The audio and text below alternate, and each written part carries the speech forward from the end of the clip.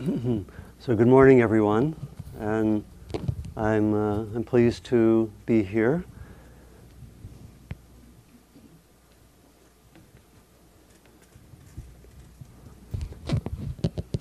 As I mentioned earlier, I want this morning to give a different kind of Dharma talk to reflect really in the first part of the talk some about my mother's life, particularly looking through lenses of spiritual practice and relating, I think, her life to much of what we do here in terms of practice.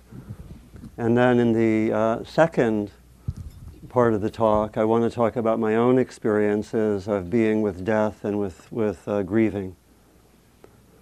And I'm going to do so by also, particularly in the first part, show a number of photographs related to aspects of my mother's life. And I'm trying to not have these have the feeling for you of watching someone else's home movies or home slides. So I'm going to try to keep it connected with a sense of practice. And I don't have a lot of photographs of my own grieving process. But I do have some poems. Okay, so I will see what happens. So those of you who have come regularly on Wednesdays, or probably even not regularly, remember Bernice. And she moved to California in 1999, and probably almost immediately started coming to Spirit Rock. And I imagine she's visited here hundreds of times, and certainly come to the Wednesday morning gathering here, probably in the hundreds, in the several hundred times. And This is a photograph from 2012 of her with me right here in the hall. And she was at this time, she was 89 at this time. And here's a photograph of her, probably as you may have recognized her in the last few months. This is from 2015, just a few months ago. And she died on February 21st, and it was somewhat unexpected. Many of you know that she was involved in an automobile accident coming to this class on January 20th. In fact, I gave a talk that day, the first of a series of talks on impermanence and death. And she was being driven, and the car was stopped to make a left turn, and another car, with the driver presumably unmindful, plowed into them.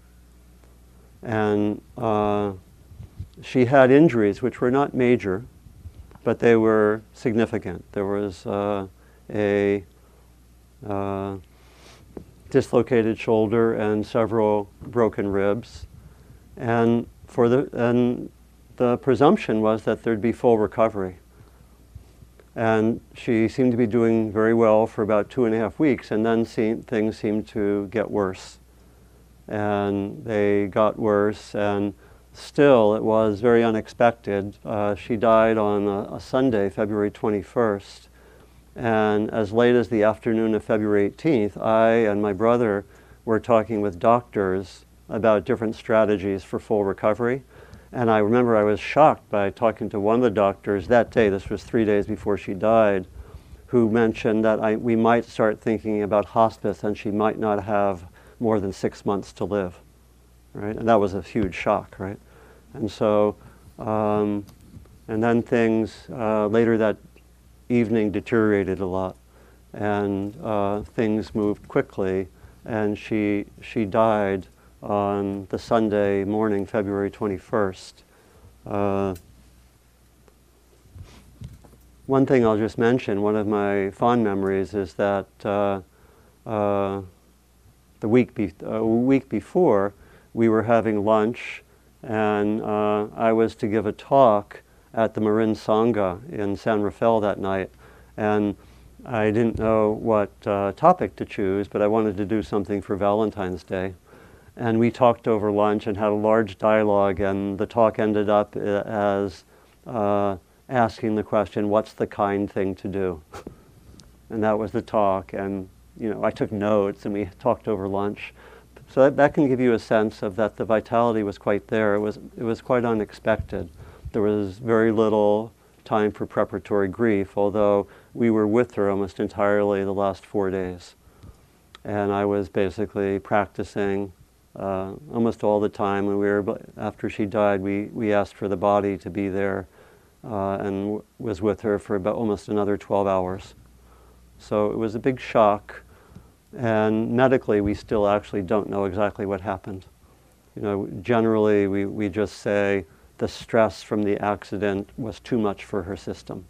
That's about all we can say, and probably affected her heart some, so we don't know. And then I was scheduled to be on retreat for the entire month of March, and I kept with that intention and was on retreat starting 6 days after she died, for 4 weeks. And just a little bit of a preview. It was a very good place to be. And then I'll come back to that. And I want to, maybe I can say in advance that obviously grief was a big part of the retreat, but it was not dominant actually, especially the last 2.5 weeks. It was very strong, but it was not dominant. The sense of practice was dominant. And maybe I'll come back to that. We had a memorial actually the first full day of the retreat, and so forth. So what I wanted to do was to reflect some on her life, partly in tribute, partly to point to areas of our practice.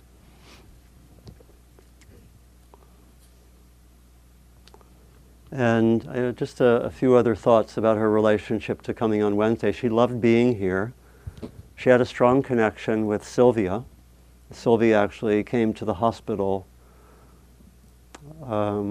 with Seymour, her husband, 2 days before she died. My mother grew up in New York City, 1 block away from where Seymour grew up. She was several years older. So they didn't know each other, but they were in the same area. And I also thought that she would often come to my talks here, and sometimes she would correct me and she would say, that's not quite right. When I would say something about my own life or something from history, she said, that's not quite right. But she was polite. She wouldn't raise her hand in the question period and say, you didn't get that right. So I'm expecting I'll say some things that were she here, she would correct. But yeah, so, okay. And just to give you a sense of things, this is her one day after leaving her. This was the day leaving the hospital. So this, she can see a sling in her arm, but this does not look like there's been, major injuries, right? Right. So this was part of why it was such a shock. So I'll give a brief narrative of her life, and I'm going to try to time this so I have about half of the time on her life and half on issues of death and grieving. That might be a little bit challenging, but I'm going to do my best. So I'm going to begin with her parents. Both were immigrants from Eastern Europe, and this is actually, these are some photographs of her mother came from near Vilna in what's now Lithuania, and her father from what's was called Kovno. They were both of Jewish background, and basically leaving conditions of oppression, in that area. There were, I know the history pretty well, and there were what are called pogroms, which is we would call now ethnic cleansing and murders, and it was not a good situation. Her parent, but I have gone back there and visited, actually taught meditation in Vilna, which is called Vilnius by the Lithuanians, and have taught there. And these are some photographs that I took of the area. My grandmother grew up initially on a turkey farm, which I think the story is, this is where I might get it wrong, but they left after the whole town was burned down. Something like that. And then this is the lower picture is a picture of Vilnius or Vilna and the Jewish quarter. And these are my great-grandparents, my mother's grandparents on the mother's side, I think, who came and went to New York City. And this is her father, who was named David Klein by the people at immigration. We have a certificate. His actual name was Tevi Kalika. They changed the name, but he came as a teenager, and this is him in New York, with his motorcycle, and then with my mom at age 1. And I'll give a brief narrative of her life. Here she is at age 1. And then here's her mother, named Ray. This is in New York as a child. And let's see, I'll just go through briefly. And I'll come back to some major themes, but just to say that she was, they did quite well even as immigrants, and actually kind of entered more into almost like a middle class life somewhat, even though they were immigrants. My grandfather started a box factory. I like to think of that in terms of, he was into creating things with a lot of emptiness. So, and they did well. She started playing music when she was like very, very young, probably 5 or 6, and got very involved with music to the point where, as I don't know how old, but she was starting to practice 8 hours a day on the piano, and was started performing when she was 7 or 8 years old as a musician. I like to think that 8 hours a day discipline with music probably helped me in my retreat practice. Right, so, and let's see, and she went to the Manhattan School of Music, and then to Brooklyn College, where she studied. One of her teachers was the psychologist Abraham Maslow, and she studied with him and told. I heard a lot of stories about him. A lot of them very interesting, not in the books. So, and she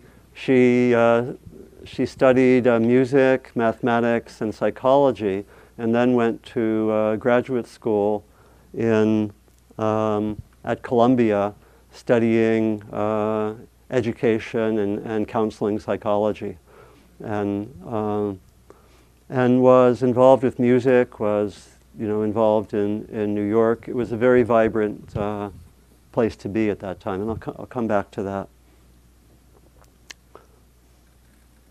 She also did work in Harlem, and I think, as I'll come back to, that she was quite involved with social justice issues from a pretty young age. So this is my father, who came from a similar background, but was actually much more working class, and family didn't have so much money. He entered the military when he was 18, and was in the World War for 6 years. That's another story. And this is him just as he's gotten out. His name is Simon. Many of you met him. He used to come to the Wednesday gathering also. And this is him around the time he met my mom. They met at like a folk dance in New York in January 1946, and he was a little bit socially awkward, having been in the military for 6 years, and she said that he sometimes stepped on her feet while dancing, and she said that she knew, this is the man I'm going to marry. And this is her at age 23, right around the time she was married. And let's see. Here's a. So he went to college at that point. He actually went to Columbia also on the GI Bill, and they lived in a kind of a communal situation with a bunch of other couples on an island in one of the, I guess it'd be, I don't know if it's the Hudson Bay or one of the bays in New York, and they moved to the Washington D.C. area. This is a little bit hard to see. This is her standing in front of the Capitol, and I'll just say maybe more that they moved to Washington. They started raising a family. My brother, or I was born, my brother was born, my sister, my brother Frederick, who you'll see a few times, my sister Liz were born in that area, and grew up. We were born in the 1950s and grew up in that area, and they moved in 1970 from the, they had moved out to Maryland near Washington, D.C., and moved in 1970 to Richmond, Virginia, where they lived for almost 30 years. Then they moved to Petaluma in this area in 1999. My father died in 2005, and she lived in Petaluma around the corner from my brother until she died. So that's the narrative, and I'll come back to a few things. I wanted to organize the rest of my thinking about her according to themes, and I was thinking of this in terms of our practice. We have a lot of focus on mindfulness, on loving kindness, on inner practices. And my mom did get into that, and I'll talk about that later. She said she loved the last years to meditate with me. She liked to come here and meditate. Sometimes we'd be meditating, and I'd be ready and finished, and she would say, more. She'd want to do more. And a lot, she said, when she was meditating, I just want to do concentration practice. Just concentration. So that was interesting. But I would say the major aspects of her were more what come under the purview of sort of Western spiritual paths to the sacred. And I want to talk about three of those. The first is love and dedication to family. The second is beauty and the arts. And the third is social justice. And it's interesting to reflect, when you look generally at Western traditions, there are different doorways to the sacred than we find particularly in the Buddhist traditions that we've inherited, which are primarily monastic. So you have in the Greek traditions, the Greek philosophical traditions, there's a threefold emphasis on how one reaches the sacred or the spiritual, and sometimes brought to a formula talking about the true, the good, and the beautiful. The true being the nature of reality, the nature of things. The good being the practical life of living ethically, living with justice. And the beautiful being connected with art and even craft and music. And these are all vehicles of spiritual transformation. And then when you bring in the Jewish and Christian traditions, you have also emphases like particularly living ethically, living with justice, very strong in Jewish tradition. Also the personal relationship to a God, very, very strong. And so I think much of our practice actually right now is sort of navigating how we relate this deep inner practice coming primarily from a monastic tradition, which is beautiful and connects with gaps in Western spirituality very, very clearly. And how do we connect that with these other spiritual roots, such as family, love, relationship, living in the world, justice? And I think a lot of our practice is navigating that balance, right? And you see a lot of our most innovative workshops or even retreats in some ways relate to that integration. Because we don't have really in the monastic traditions that inform us, we don't really have so much an emphasis on we have an emphasis on living ethically and on seeing reality clearly, but not so much on justice, right? Not so much on social justice, and not so much on the beautiful, or on art and music and beauty and so forth, or on personal relationships in couples and family related to love. So I think that there's some very interesting integration that I think is one way of seeing part of what we're doing. So I've grouped her, kind of her own approach into three categories. The first is kind of love and the dedication to family. The second one is music, art, and beauty. And the third one is social justice. So I'm going to focus on those. So here, first, family. I'm sorry the pictures aren't a little larger, but you can see these are just, I'll give a few snapshots of us. You can see me at age 1 and age 3, which you can't see very well. Maybe some of them will be a little bigger. Here she is. There's a birthday cake with me, I think, at age 5, and then with the children. And again, I'm sorry these are smaller. Kind of just very, very dedicated. And when we had the memorial, several people reflected that what she was most dedicated to in her own life was family. This was really getting emotional from time to time. Here she is with my sister in the 1960s. Right? So this is,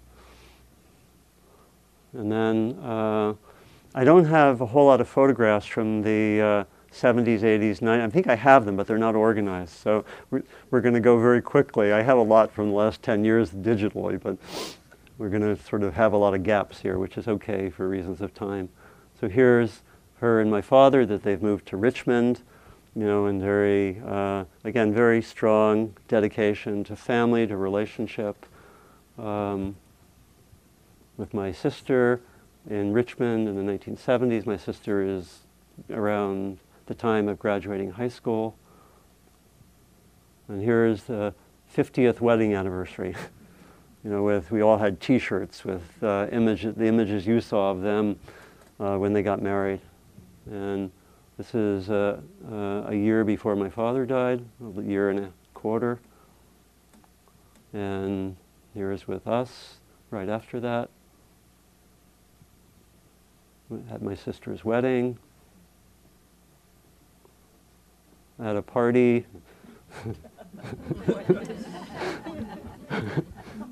I think at a birthday party for me, and oops, now we're now we're to the second theme. So there was this tremendous dedication to family and to love, and that was really, I think, one of the ways that she entered really what we would call a spiritual path of transformation. And and many of you know, as people get older, it's possible. It doesn't always happen, but partly in the last few years, she had some loss of short-term memory. The level of love was more intense.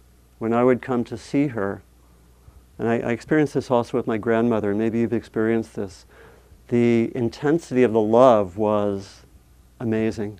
When she would see me after not having seen me for a week or a few days, just the level of love and openness, and it's quite something.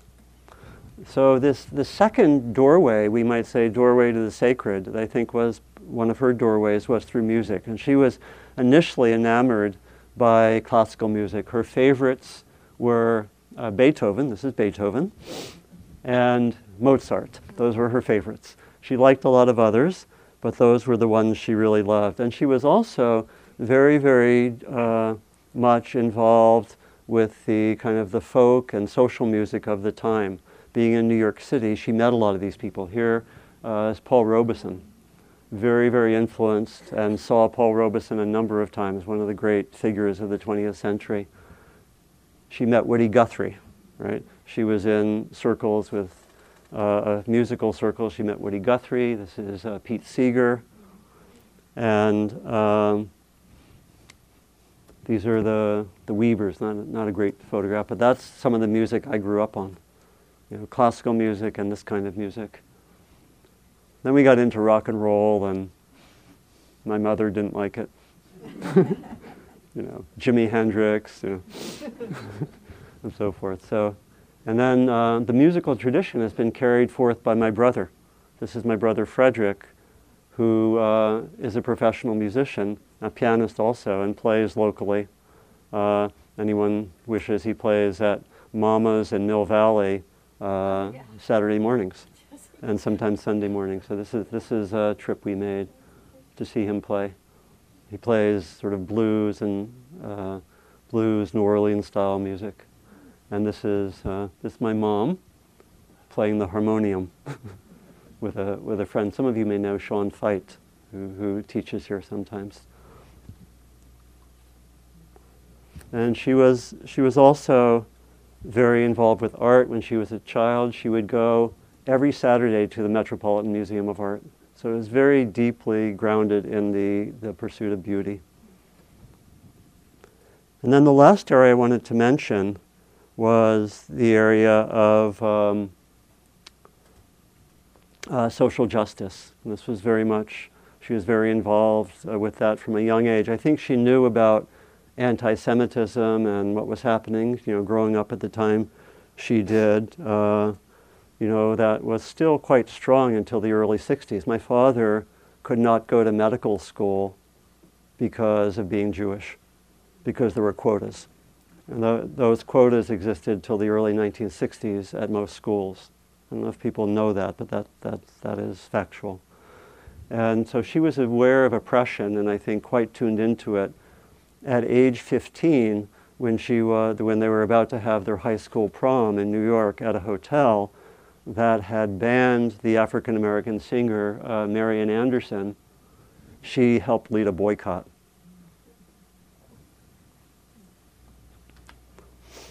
As I said, she worked in Harlem and she was involved with these kind of issues. She was at the March on Washington. In fact, she was part of the delegation of people who actually led the march.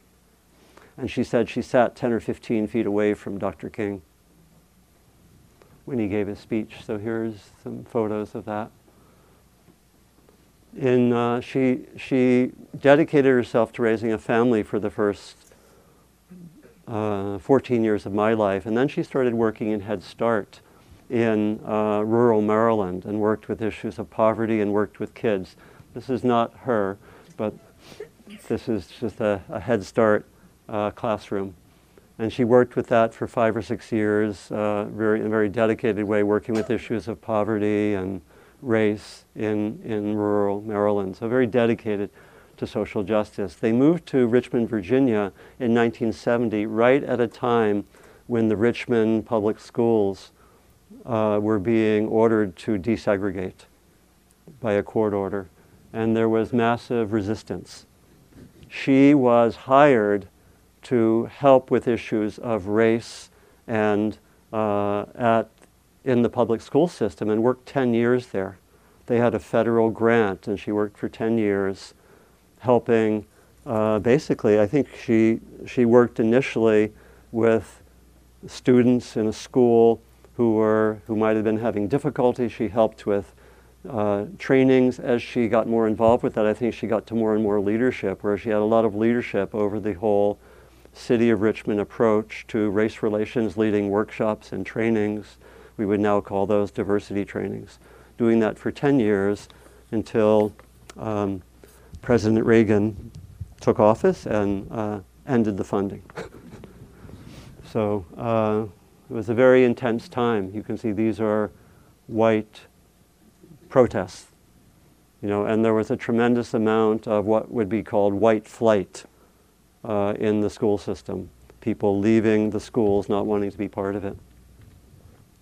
And in fact, there was court-ordered desegregation, but the percentage of what we would call white students in the schools went in 1960 from 45% down in 1975 to 21%. People just left. They formed what they sometimes would call rebel Yale academies, as well as private schools. So this was the situation she was in, where she was working with these issues of helping in multiple ways.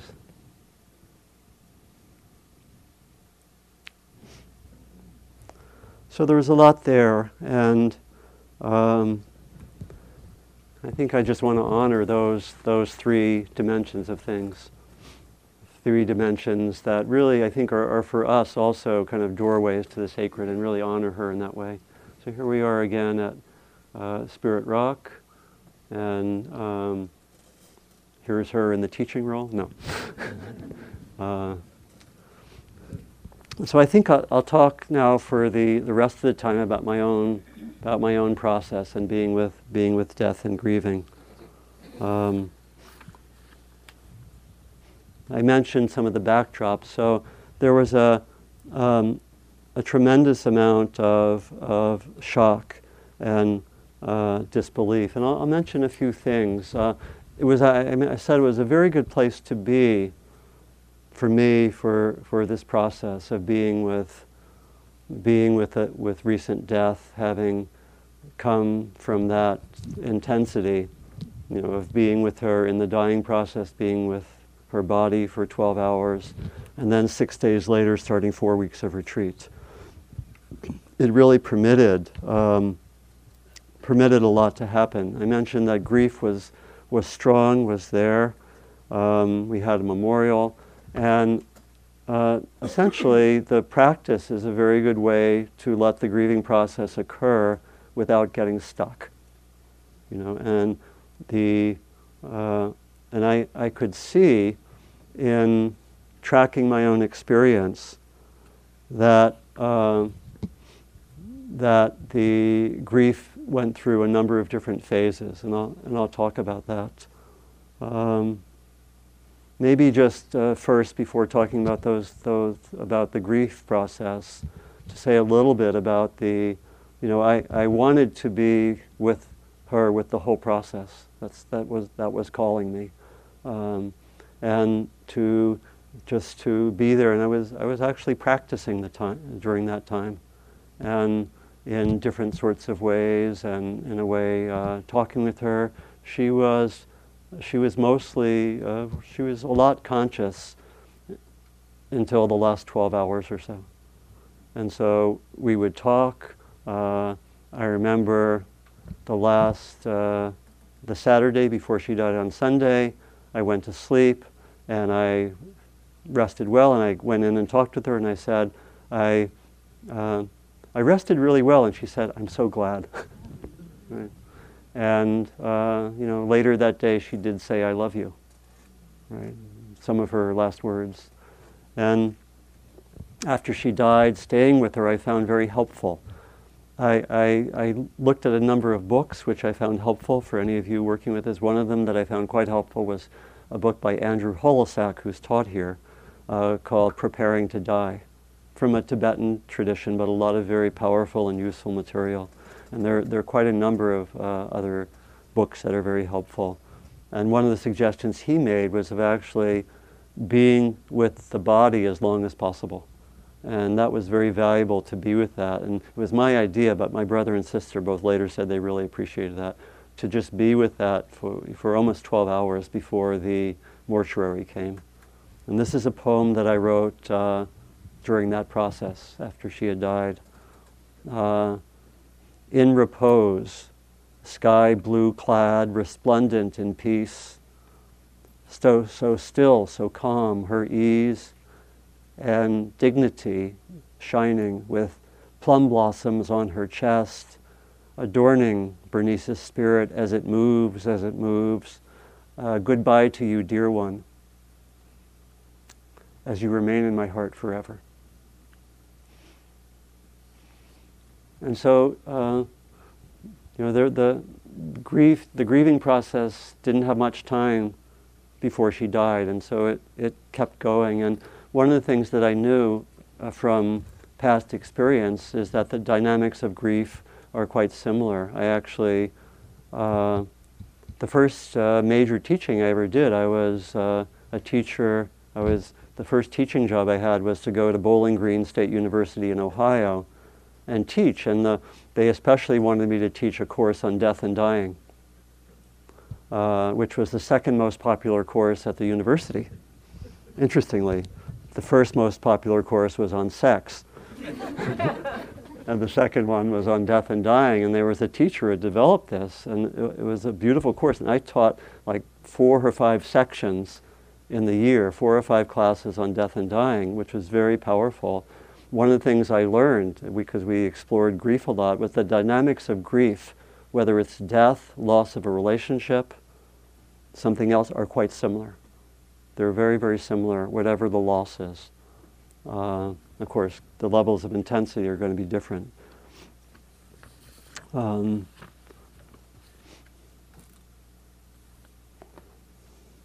So the first clear aspect of grief, and it was augmented because of the suddenness, was shock and disbelief. And I could see that in all sorts of ways. I should mention a few of the tools which really helped me with the grieving process. One of them was that we have a bench which we set up for my father, which is actually on the left as you exit this hall, right over near the bell. And I would come down twice a day and sit at that bench and basically reflect, and I would quote unquote talk with my father and my mother, whatever the metaphysical reality of that is, I don't know, but that's what I would do. And it was like a ritual, and it was very, very helpful to have that ritualized aspects for the grieving process. So it was a place that I came to twice a day, and the emotions seemed to flow, and a lot flowed very well in that process. So I would do that after breakfast every day. I would take a walk and then come and sit there, and then after supper I would come and sit there, and generally my father would give me meditation guidance, and then my mother would be more with the grief. So my father would say, like, you're doing well, keep it going. Pretty short and to the point, or like, I don't know, don't rush. pretty simple. And that dimension of ritual was really, really helpful. It was like, I kind of thought of myself as a kind of a portal, and there were stronger feelings that happened regularly going there.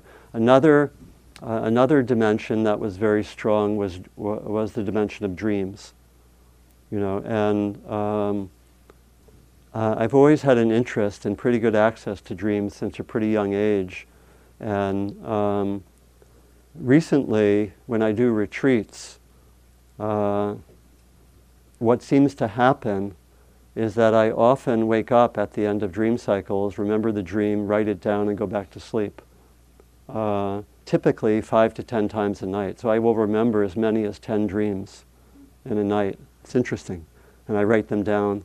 And I don't stay up because I think partly because the level of concentration is good enough, I just go back to sleep. But it gave me a good window because I could see the dreams related to my mom. And there were a lot of them, right? And I could track the changes in the dreams. Very, very interesting as they took place. So this first phase I would call one of shock and disbelief. I think it's an initial phase of grief, particularly given the circumstances. There was even now there is an element of shock and disbelief. My brother uses the word surreal. And of course, those of we've all had losses, and many of us losses of parents, and we can know that I walk around in daily life right afterwards, and it seems weird, right? It seems weird, like, what are people doing? Aren't they aware of life and death, and so forth? And there's a strange aspect to it. I didn't experience that at the retreat, though, I have to say. But I did experience it right afterwards. And there was a quality of shock and disbelief. This is a poem that I wrote also just a few hours, I think, after she died. Lying so quietly on the hospital bed in her bedroom, no breath now, no pain, her restlessness. As if ready to wake up, I look for signs of movement. I would not be surprised by a miracle to tell me that her dying has not happened, to reverse my disbelief. Right? And so that kind of shock, and just in terms of particularly the days afterwards, there was just so many things where I would experience this is the first day I'm at home without a mother, right? They're endless like that. First time, last time. The last time I leave where she lived, This was the last time that I was at her house, having gone there when she was alive. Endlessly, first and last times. It's almost like there's a divide in time that occurs. That's very intense, right? And that would I wrote a poem on that, but I'm not going to read that now. But it was over and over again. This is the first time, this is the last time. And it was like I could imagine how people wanted to create, BC and AD with Jesus, like divide time in half, because it felt like that. It felt like that time was ruptured in a way, and very, very strange in that way. So a lot of thoughts would lead to crying, many times a day. In this first phase, particularly in the dreams that I was having in this phase, what I was calling shock and disbelief, I would dream of her typically 1 or 2 times a night that I would remember, and she was always alive. It was like I was at different parts of my life or current situation, but always alive. And I should say that during the retreat, I did get on the telephone and talk every day for maybe 20, 30 minutes with people close to me, or family members, and like 2 people very close to me. And that was very, very helpful. Very, very helpful. And so the silence of the retreat did not feel oppressive. It felt actually quite beautiful, and to be practicing. One of the things which happened in that first phase, I would say, was particularly with the shock, is that there were a lot of thoughts came through, like I should have acted differently, or I didn't realize that this was life-threatening. Of course, the doctors didn't either, but there were those thoughts which came through. I wasn't aware it was a life-threatening situation, or I might have done more, or taken better care. And those thoughts came through, and I think that's very common with the grieving process. We know that very well from loss of relationships, right? Endless thoughts like that, of I should have, I might have done this, I could have done that differently. And I would bring those, this is one of the benefits of having this ritual space, I'd bring those thoughts and air them at the bench. And I would air them, and I would almost always get the message back, you did beautifully. And my heart would be settled. But it was really important to let them come through and air them. So again, these are, I think, general aspects of grieving. It was very important to see if there was anything troubling me, let it come through, and then I would air it. And after I would air it like that in the ritual space, they wouldn't come through again, actually. It would be almost like it was processed. I mean, it might come through a little bit, I'm describing a several-day process, but it wasn't very much. It didn't come through that much. Now, here's a really interesting experience I had. And I think this is part of the grief process. On the first full day, I went to a memorial in Petaluma. For those of you from Long Beach or Minnesota, Petaluma is about 40 minutes away. That's where my mom lived. And we had a memorial the first full day of the retreat, which again was quite wonderful, about just close friends and family. It's about 25 people.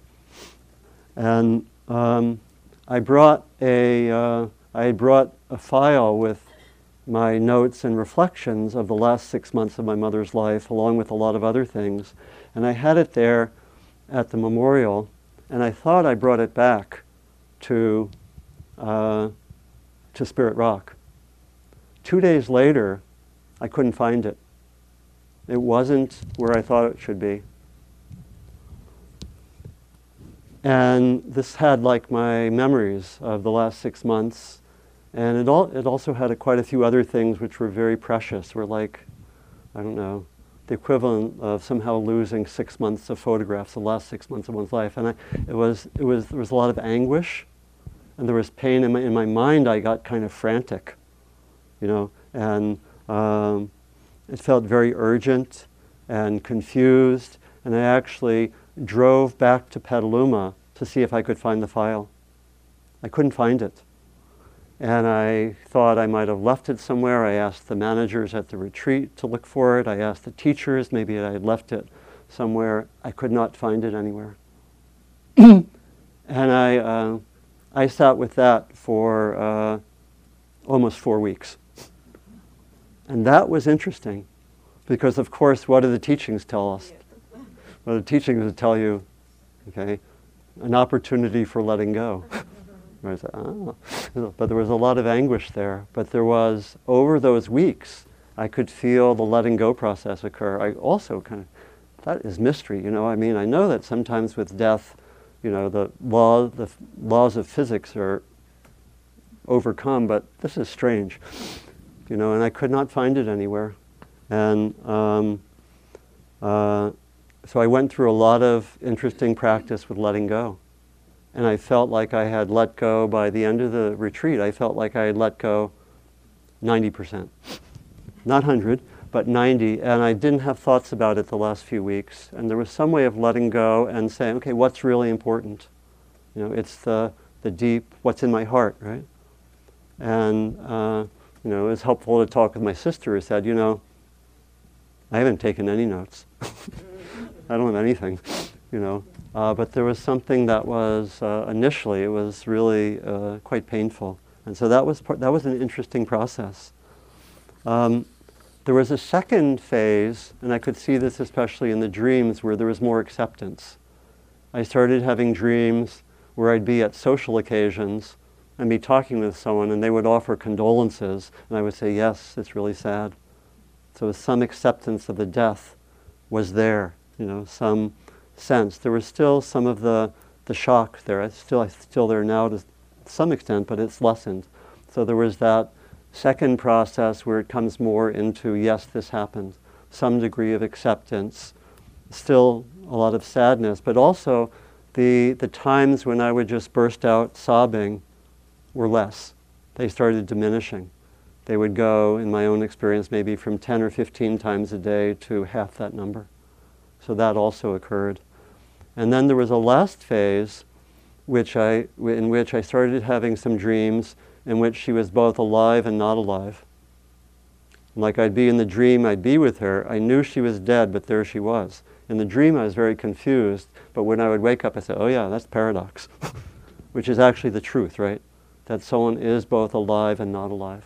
That's the truth of people who are no longer in our lives. And so that seemed to be where it came to. And I think just in terms of looking at our practice, I think we can get stuck at any of these phases in terms of the grieving process. Very easy to see how one could get stuck with, I should have done this, or, I didn't respond adequately. Could get very stuck in terms of self-judgment or something like else. So it's something really to watch for. And again, some of the tools which really helped tremendously were the ritual, the dreams. Of course, I was doing meditation practice, 16 hours a day. That was useful. Understatement, a little bit of a joke, but okay. So that was part of it.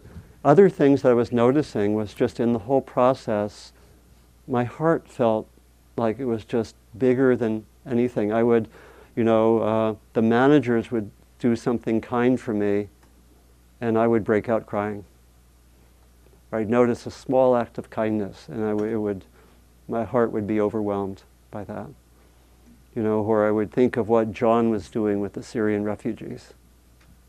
Just very, very open. One day I just was, maybe after a meal, just watching the creek after the rains, the beautiful creek, and I just looked at the creek and said, this is goodness. And tears came. And I said, this is great. How do I stay like this? How do I keep that heart open? So that's our practice, isn't it? That's our practice. But it's to know that possibility of sensitivity. Of course, that one has to navigate that with a world of aggression and conflict and so forth. But that was very beautiful. So maybe just to close with one brief story. As I was cleaning up and preparing to leave Spirit Rock, I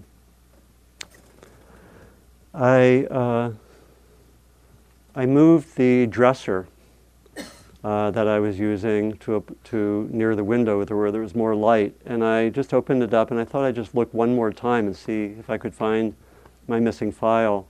And down beneath the bottom drawer, there it was. I found it. I'd already let go 90%. But there it was. And I was not emotional about it. I was just, I'm glad. It's good that happened.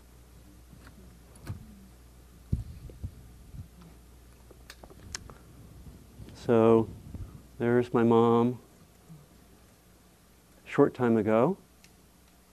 And here's her at 1.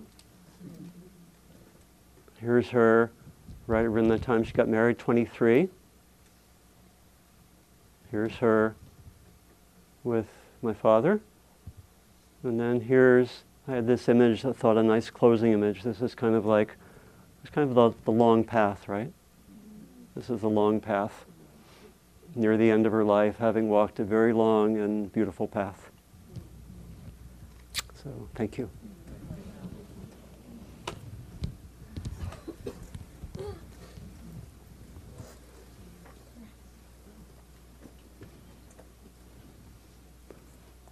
So we have a little bit of time if anyone has a reflection or question. We have probably 6 or 7 minutes if anyone has a reflection, or it could be a question about grief. Here we have one up front. Yeah. And thank you, everyone. Is this working? Yeah. I really appreciate the friends, Spirit Rock, members of the staff who were here. Thank you so much. I decided to come today because I have something for you from Yeah. a friend in Kentucky. Yeah, But that was just a little closer to that. That was just a beautiful memorial to your mother. Would it be worth writing down in a little pamphlet for people to read? Yeah, I think that would be wonderful. yeah, thank you.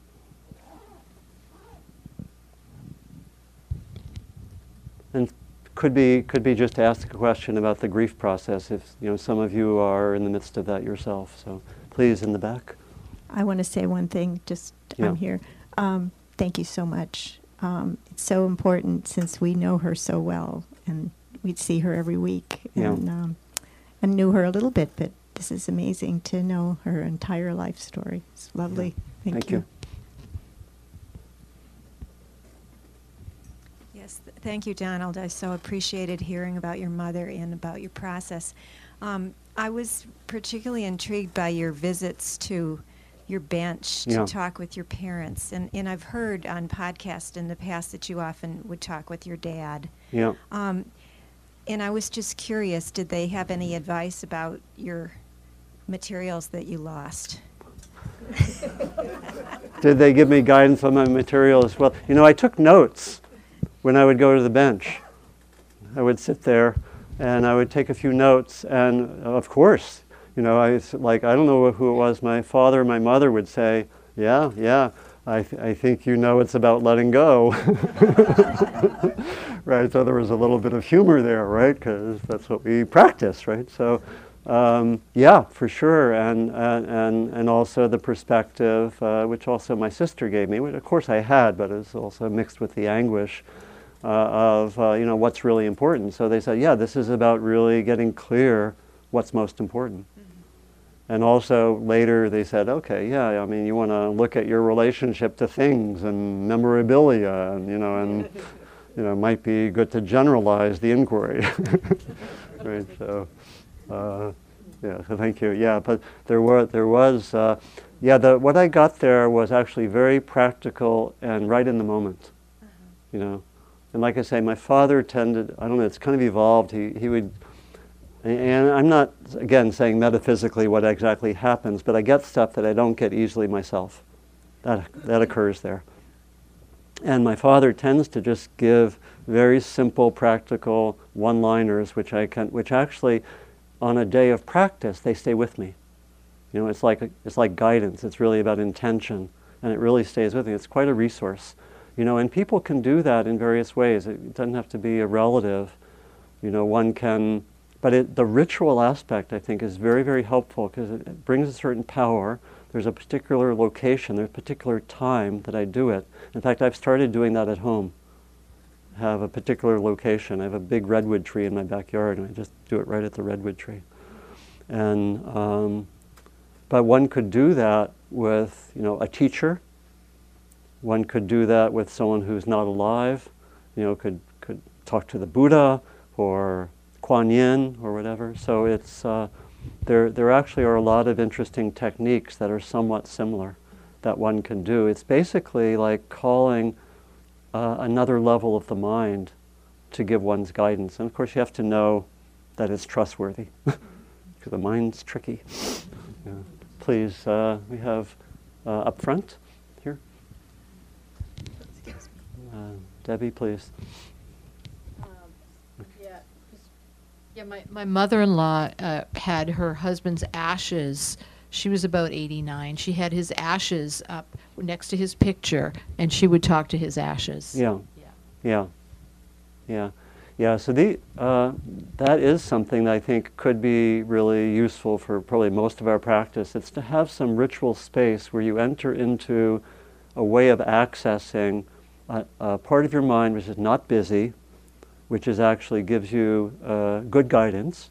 And sometimes we have to sort out there. I remember in my own practice, when I was first starting to practice, I remember this moment, I think I've talked about it here, where I was doing walking meditation, and I was next to someone, and I felt fear in relation to this person. And it confused me, like, why am I afraid? And I kind of stopped right there, and I just asked, why am I afraid? And I got an answer. And it felt like it activated what the Quakers call the still, small voice.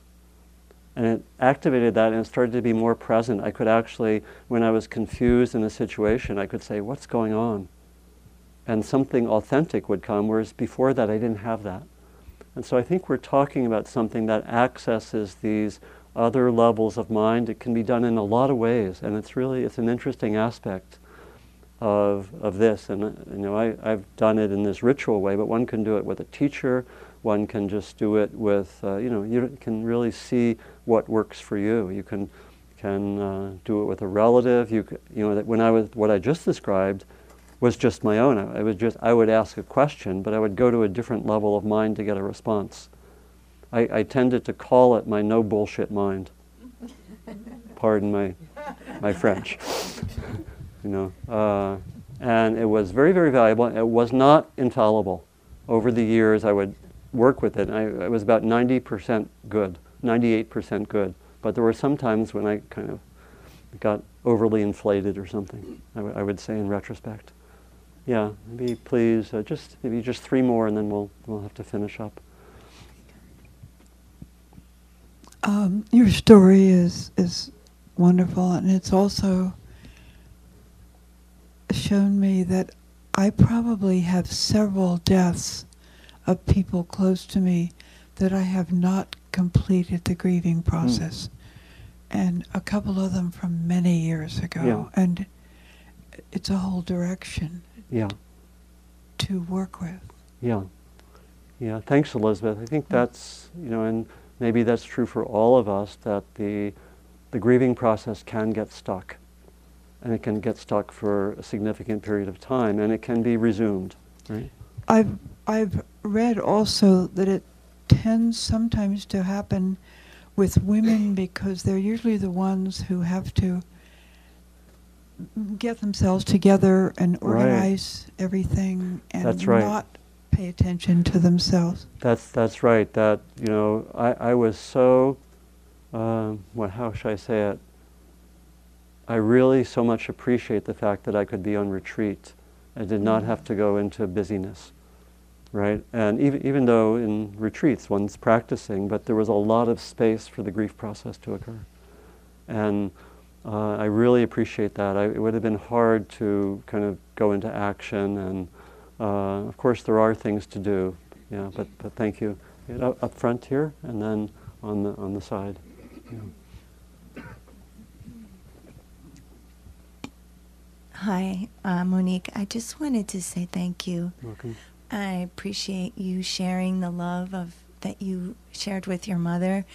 I saw there was a lot of similarities to my background. I grew up in New York City, and my parents were from Eastern Europe, Jews and immigrants. And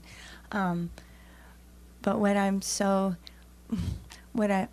carry with me is that I hope for my son, who's 24, that he feels the love that I have for him, the way you felt it from your mother. And so I feel honored that you shared that with us. Thank you so much. Thank you. You're very welcome. Maybe, I think the last one. Yeah, I feel like everyone else, very fortunate that we live in a time that people are willing to share this kind of level of depth. So I really, really appreciate that, and it opened my heart. I feel emotional. But so I wanted to ask if your mother, through her last phases of spiritual practice, did she deal with death? Did she talk to you? Did she take care of her financial affairs? Did she tell you how she wants to be buried, which I want to know if she had cremation or something else? And did she clean her house and get rid of her things? I mean, those are things that, kind of, I think, can be a light and a guidance in the whole process, the practical, spiritual practical. Yeah, thank you. Yeah, the practical things were well taken care of, and especially through my sister.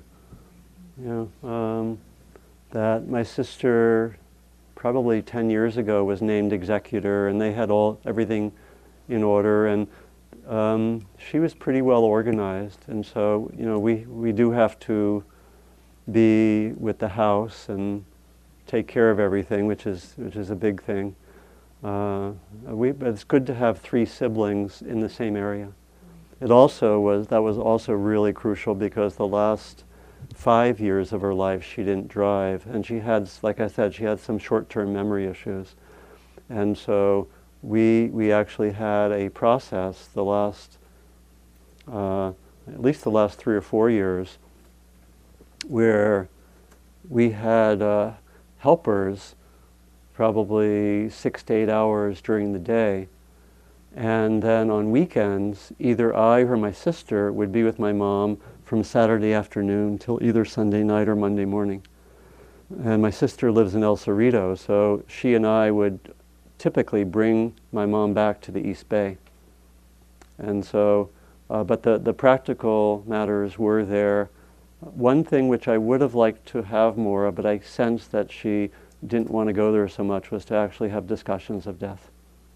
That did not, it's one of my, I don't know if we call it regrets, but I would have liked to have had that more. I kind of went in that direction sometimes, and I had a sense that she didn't want to go there, but I'm not sure of that.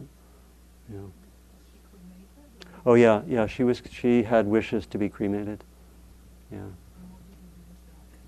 Well, the ashes are with my brother now, and we've looked into things, and my brother's been investigating, and he really likes this site, a cemetery in Bernice, near the ocean. And they may end up there. And I'm going to add to the bench. The bench has a plaque for my father. I'm going to add a plaque for her on the bench. The first letter, should we have a second bench? I don't think so. So we're going to. I don't think so. And my mom also wants the bench cleaned. Did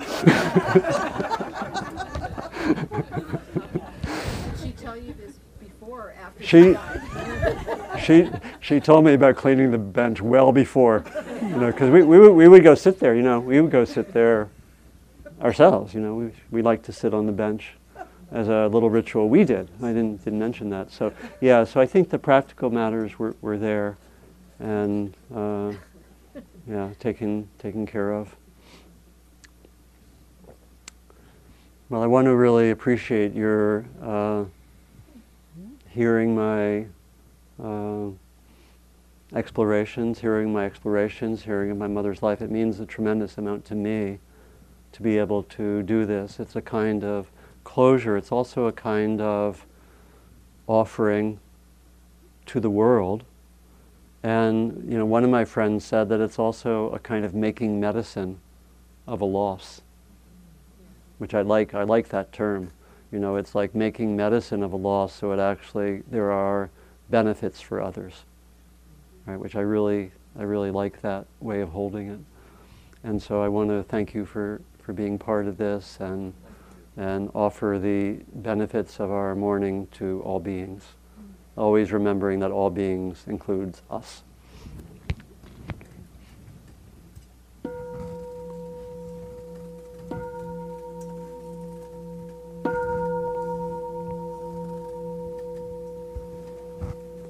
So, thank you so much.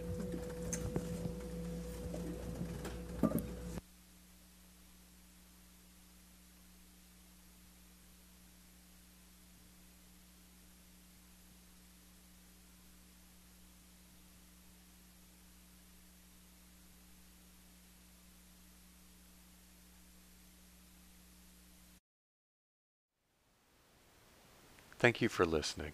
To learn how you can support the teachers and Dharma Seed, please visit dharmaseed.org/donate.